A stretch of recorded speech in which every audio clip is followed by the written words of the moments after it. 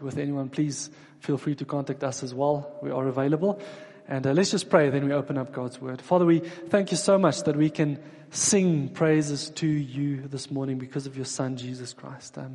Jesus, you are worth praising. And we're just thinking of all those songs written by those who saw Jesus for who he was and who made much of Jesus. And we get to sing those words and get to praise you. We pray, again, as your Word is opened up this morning, that your Word is precious, your Word is glorious. And we pray that Christ may be exalted, that your children may be encouraged, but those who do not know Jesus and those who have not yet trusted him as Savior, that they would do so this morning, that the Word, the powerful Word, would break those stony hearts. In Jesus' name we pray. Amen. Amen. Well, I'm always surprised when I meet the biggest Springbok rugby supporters. And all they want to do is talk rugby. But if you ask them if they've watched the weekend's game, the answer is always no. They don't even watch rugby. They don't even make time to watch the highlights. They don't even read about, the game that happened on Saturday. They don't spend money on a Springbok jersey or a Springbok shirt or a scarf or even a hat. They don't even buy those Boerewors that I think it's Checkers that makes it, with the Springbok logo on it. But they love to talk rugby. They love to talk about the Springboks like they are the greatest Springbok supporters. But you see, man often betrays with his deeds what he professes with his mouth. Now, if you are one of those true Springbok rugby supporters, okay, it's not the end of the world. It's not that bad. I'm probably that kind of cricket supporter or that Formula One supporter. I can talk about it like I support it, but I've got no clue what's happening. And the consequences of saying that you are a Springbok rugby supporter, saying it, but not really living like one, is not that serious. But the same cannot be said when it comes to saying that you have faith, professing to have faith, but then your actions do not prove it. You see, we can't profess that we have faith, but then our lives, our works do not show evidence of genuine faith. You can turn in your Bibles to James chapter 2, reading from verse 14. James chapter 2, reading from verse 14.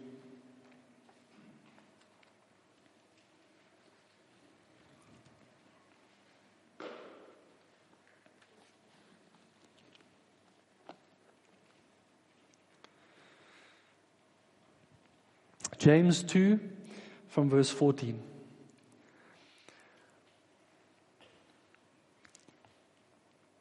What good is it, my brothers, if someone says he has faith but does not have works? Can that faith save him? If a brother or sister is poorly clothed and lacking in daily food, and one of you says to them, "Go in peace, be warmed and filled," without giving them the things needed for the body, what good is that? So also, faith by itself, if it does not have works, is dead. But someone will say, "You have faith, and I have works.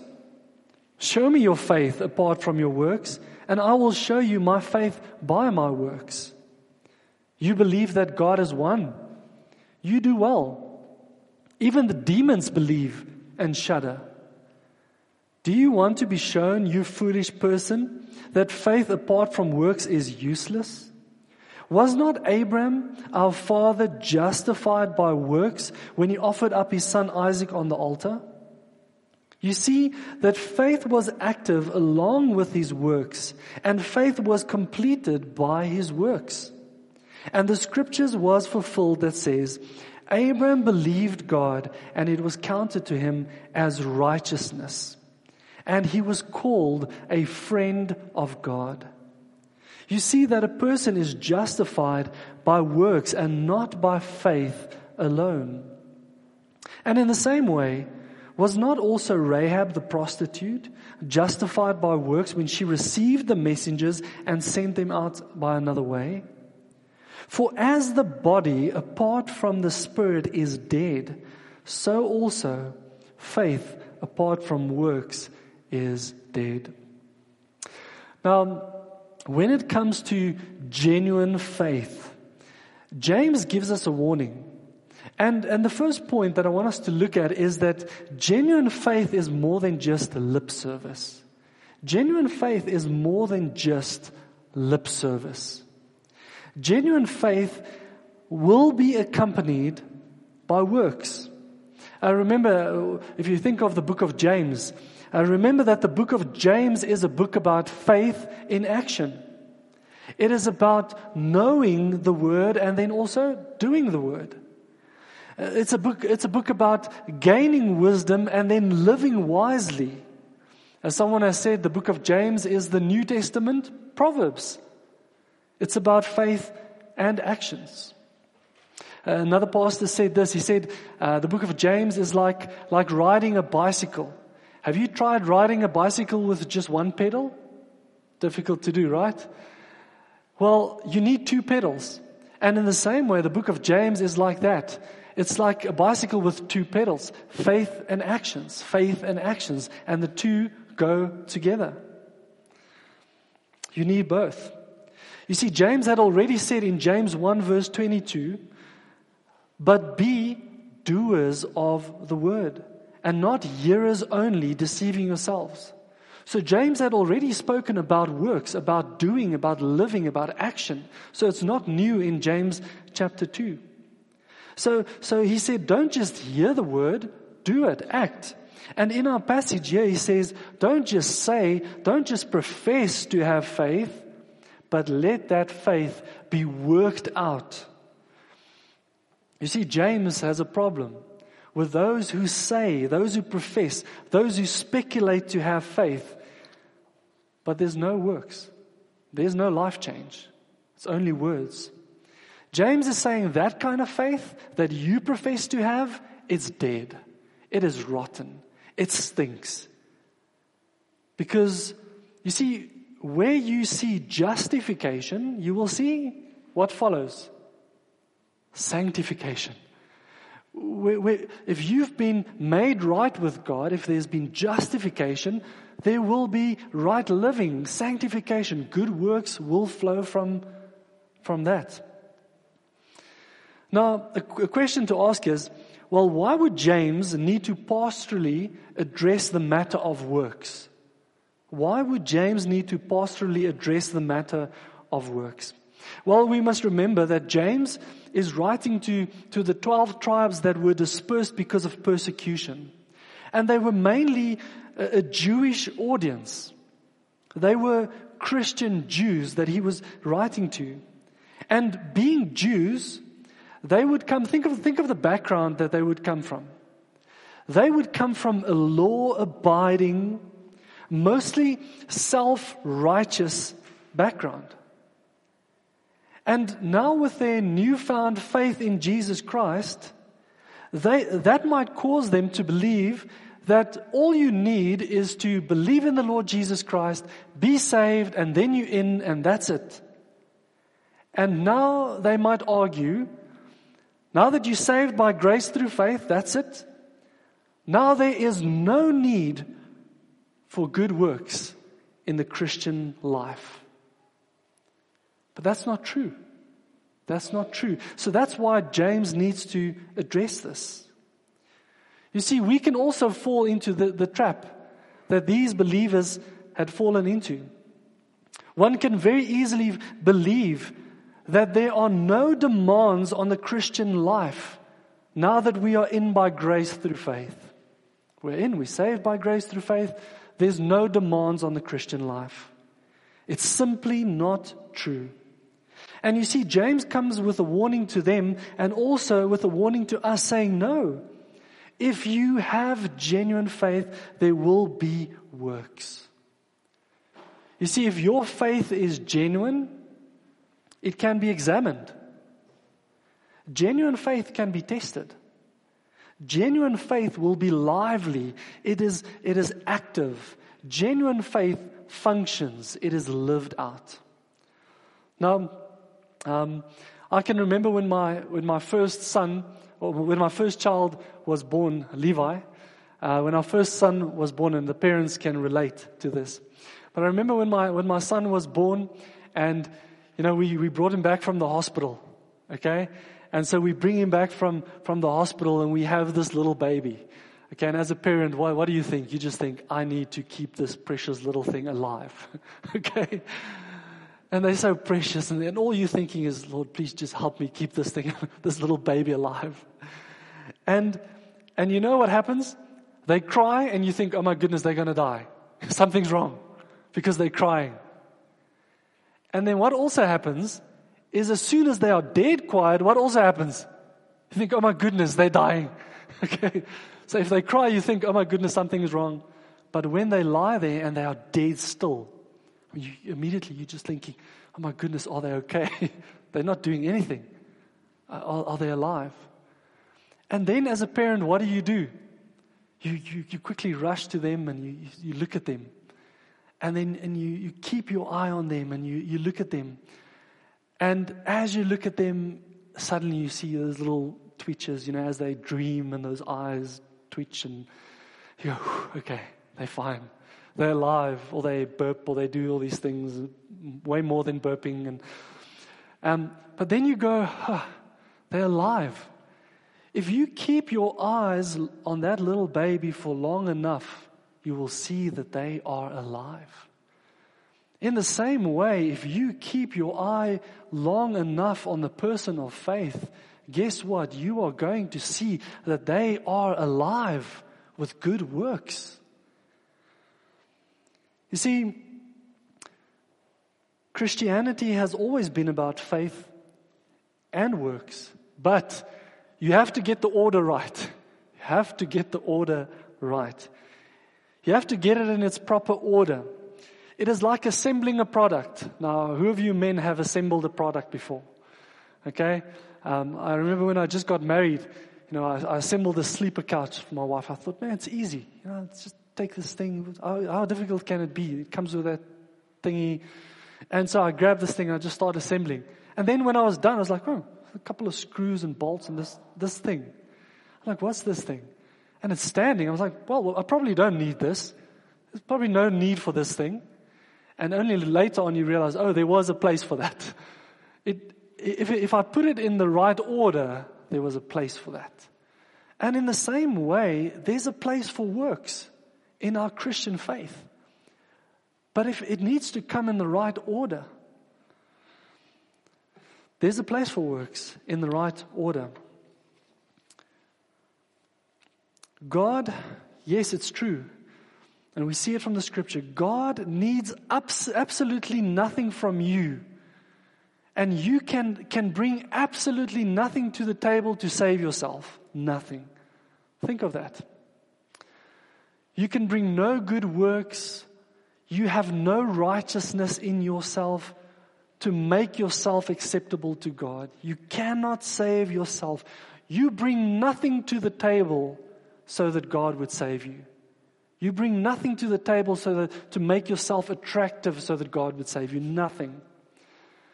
It's like someone said, the only thing that you bring to the table is the sin that makes your salvation necessary. But you bring nothing to the table. So Ephesians 2 verses 8 to 9 says, For by grace you have been saved through faith. And this is not your own doing. It is a gift of God. Not a result of work so that no man can boast. You see, you bring nothing to the table when it comes to salvation. Absolutely nothing.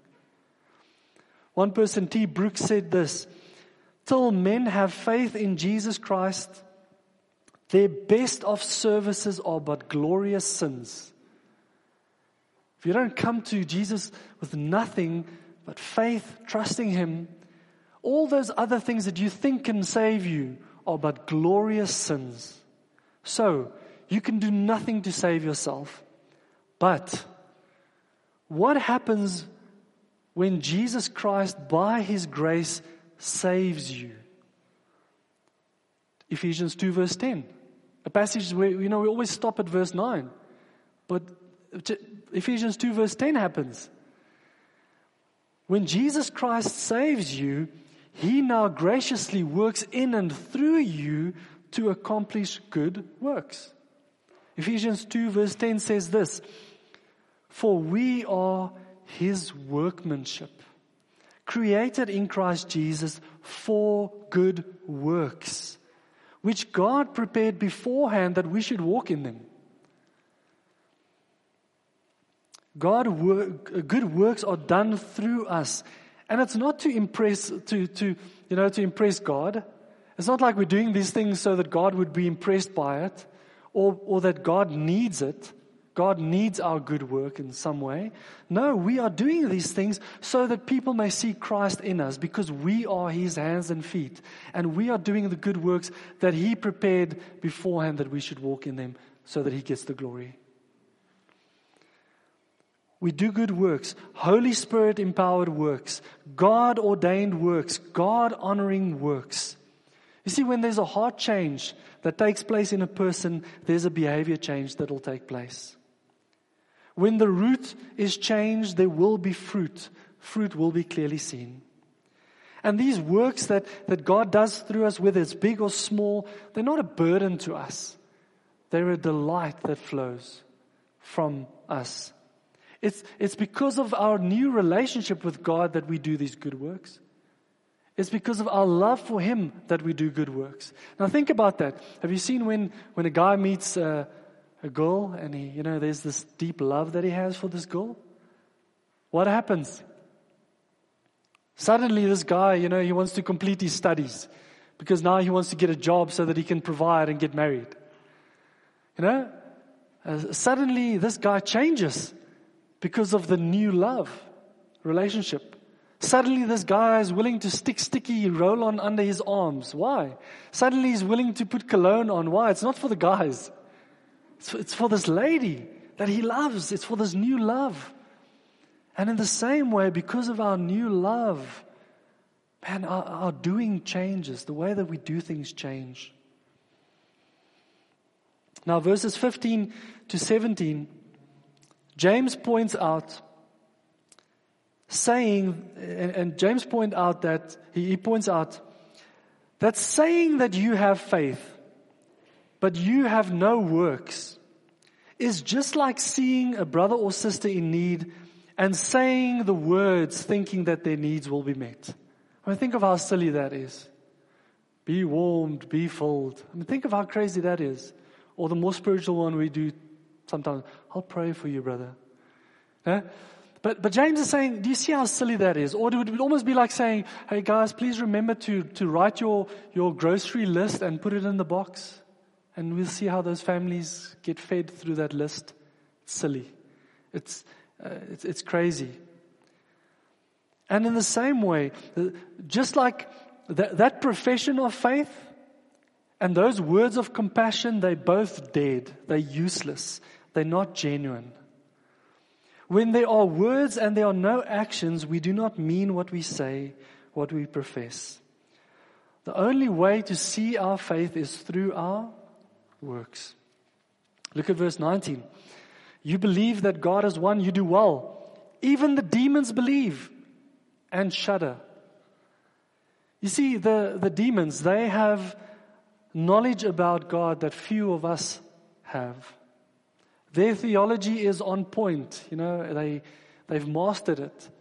Theology 101, they've nailed it. That class they've got it.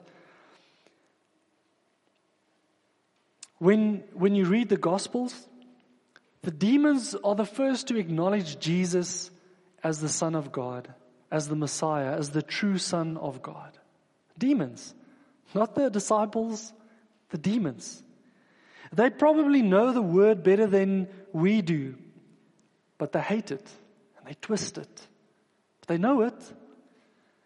They have a knowledge of the truth. They have belief, but their works are evil and they hate and they oppose Jesus Christ. You see, we can have all the knowledge about God, but the question is, do you submit your life to Him? to His lordship? Do you see works in your life? If you don't, then that kind of faith that you say that you have is dead. It's a demon-like faith. So genuine faith is more than just lip service. But secondly, genuine faith is seen in Abraham and Rahab. When you read through this passage, it is a difficult passage, and I'm sure at many Bible studies you've grappled with this before, and you said, well, is this passage teaching justification by faith? Is this passage teaching that we are justified, that we are made right with God through good works? Is this a contradiction to what Paul is teaching in Romans? Well, this passage is a challenging passage, but not just for you and me. This passage was a challenging passage even for Martin Luther, the great reformer Martin Luther. It is said that Martin Luther, because of this passage, didn't even acknowledge the book of James to be in the Bible. Okay, so he would just say, no, this shouldn't even be in the Bible. But why did he respond that way? And remember, Martin Luther went against the Roman Catholic teaching that said that you are saved by faith and works. So believe and do good works, and that saves you. So Martin Luther responded to that, and when he read this, he was like, no, this shouldn't even be in the Bible. So he reacted, and he missed the truth that James was teaching in this passage. Martin Luther was wrong in interpreting this. And I love what Alistair Begg said. He said, if you read it, Martin Luther was wrong. It just shows us that godly men can be fallible. They can be wrong. They can be wrong, and he was wrong. And so it means he can be wrong on other things as well, like baptism and all these things. But so he was wrong. This passage does not teach that you are saved by works. It doesn't teach a works-based salvation, but it does teach you are saved unto works. You are saved for good works. I've mentioned it before, but works, good works, has never been condemned in the Bible. Only those kind of good works that you think can save you and make you right with God. Those works are to be condemned by us and the Scriptures. Now, if we are honest, if we look at James 2, and if you look at what Paul is teaching in Romans 3 and 4, and even Galatians, it almost looks like there's a contradiction. But can they contradict each other? No. Scriptures can't contradict each other. And it's like someone said, normally if you come to a passage that you struggle to understand, no, it's not the word that needs to change, but your thinking needs to change, not the word. It looks like James is saying that we are justified by works, and Paul is saying we're justified by faith. So it looks like there's a contradiction, but it's not. And one pastor explained it this way, and it helped me to understand it this way. And he said, if you look at Paul's writings, Paul in Romans speaks about justification by faith, being made right with God by faith. And he's speaking about sinners. He's speaking about unsaved people, saying that salvation is not of yourself. It is a gift of God, not of your works, and you can't boast. You can't take any credit for it. It is a total work of God. That is what Paul is saying. But the focus in Romans, the focus of Paul is on how to get saved.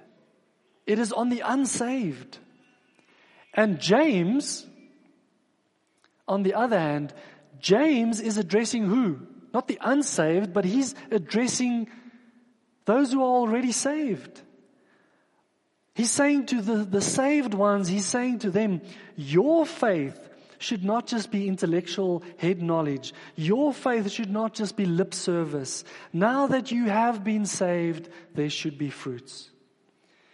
You see, there's a difference between what Paul and James is addressing. Speaking about Abram's justification, John MacArthur writes this, and he says, he comments on this and he says, and this really helped me, if you want to understand this. He says, Abraham was justified before God, but he was justified, so Abraham, sorry, I butchered that one, let me just say it again, okay? So Abraham was justified by faith before God. Abraham was justified by faith before God, but he was justified by works before men. He showed his faith by his works. You see the difference? You see, works are the only way that your faith can be seen by yourself and by others. How do you know that you are saved? Well, do you believe and do you see fruit? How do you know, like Abraham, that you can be called a friend of God? Are you a friend of God? Are you a friend of God? How do you know?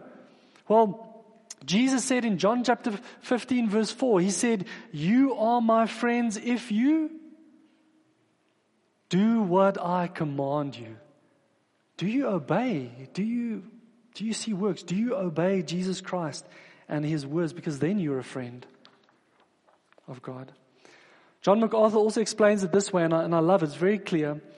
He says, James and Paul are not standing face to face, confronting each other, but they are standing back to back, fighting two common enemies. Paul opposes works righteous legalism, and James opposes easy believism.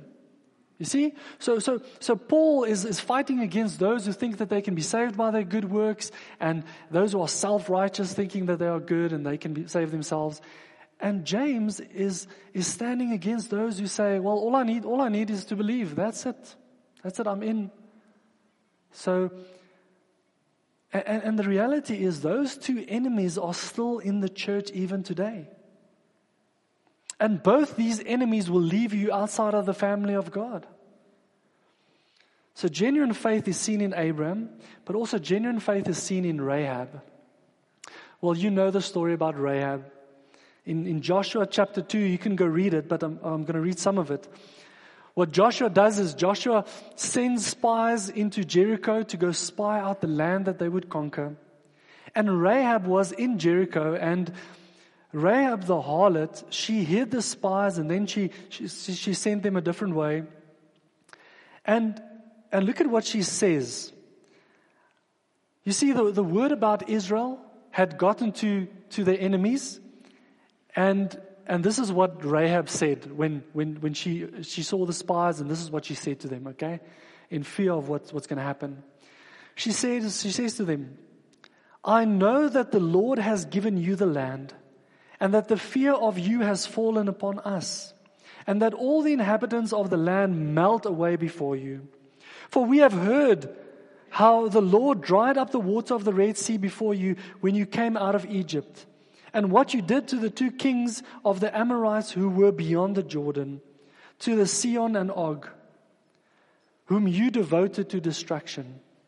And as soon as we heard it, our hearts melted, and there was no spirit left in any man because of you. But then listen to these words. Listen to her faith. Listen to what she believed. She says, for the Lord your God, He is God in the heavens above and on the earth beneath.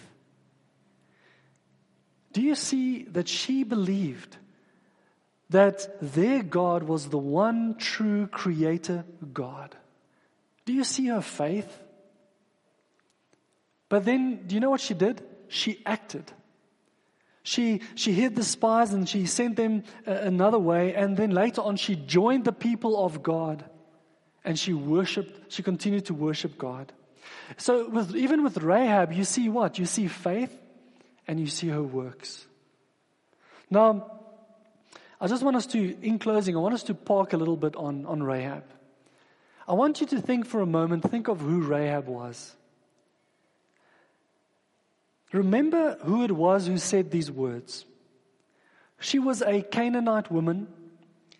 She was a Gentile. She was an idol worshiper. She was one of the enemies of Israel. and she was a prostitute. She was known for her sin. Rahab the prostitute. If you read the Bible, Rahab the prostitute comes up. She was known for her sin. Now imagine you being known for your sin. Imagine that. Just praying for Pastor Quinton Pastor Quinton the self-righteous who's going to come and preach the word this morning. Imagine being known for your sin. Can those taking up the offerings, so-and-so liar, the thief, and can you please just take up the offering? Can you imagine that? Being known for your sin. Rahab was known for her sin. But this reminder of who she was, and even right through the scriptures, was not to shame her, but to highlight the grace of God in her life. You see, sometimes we are ashamed to tell people where we come from and what God has graciously done in our lives. Sometimes even in the church, we fear of what other people might think when they hear of where we come from. But the reality is we're all in the same boat. We all have a long list of things. And we were all in the same boat, and we were all sinners who couldn't save ourselves, and God, by His grace, saved us. So we make much of His grace, not of us.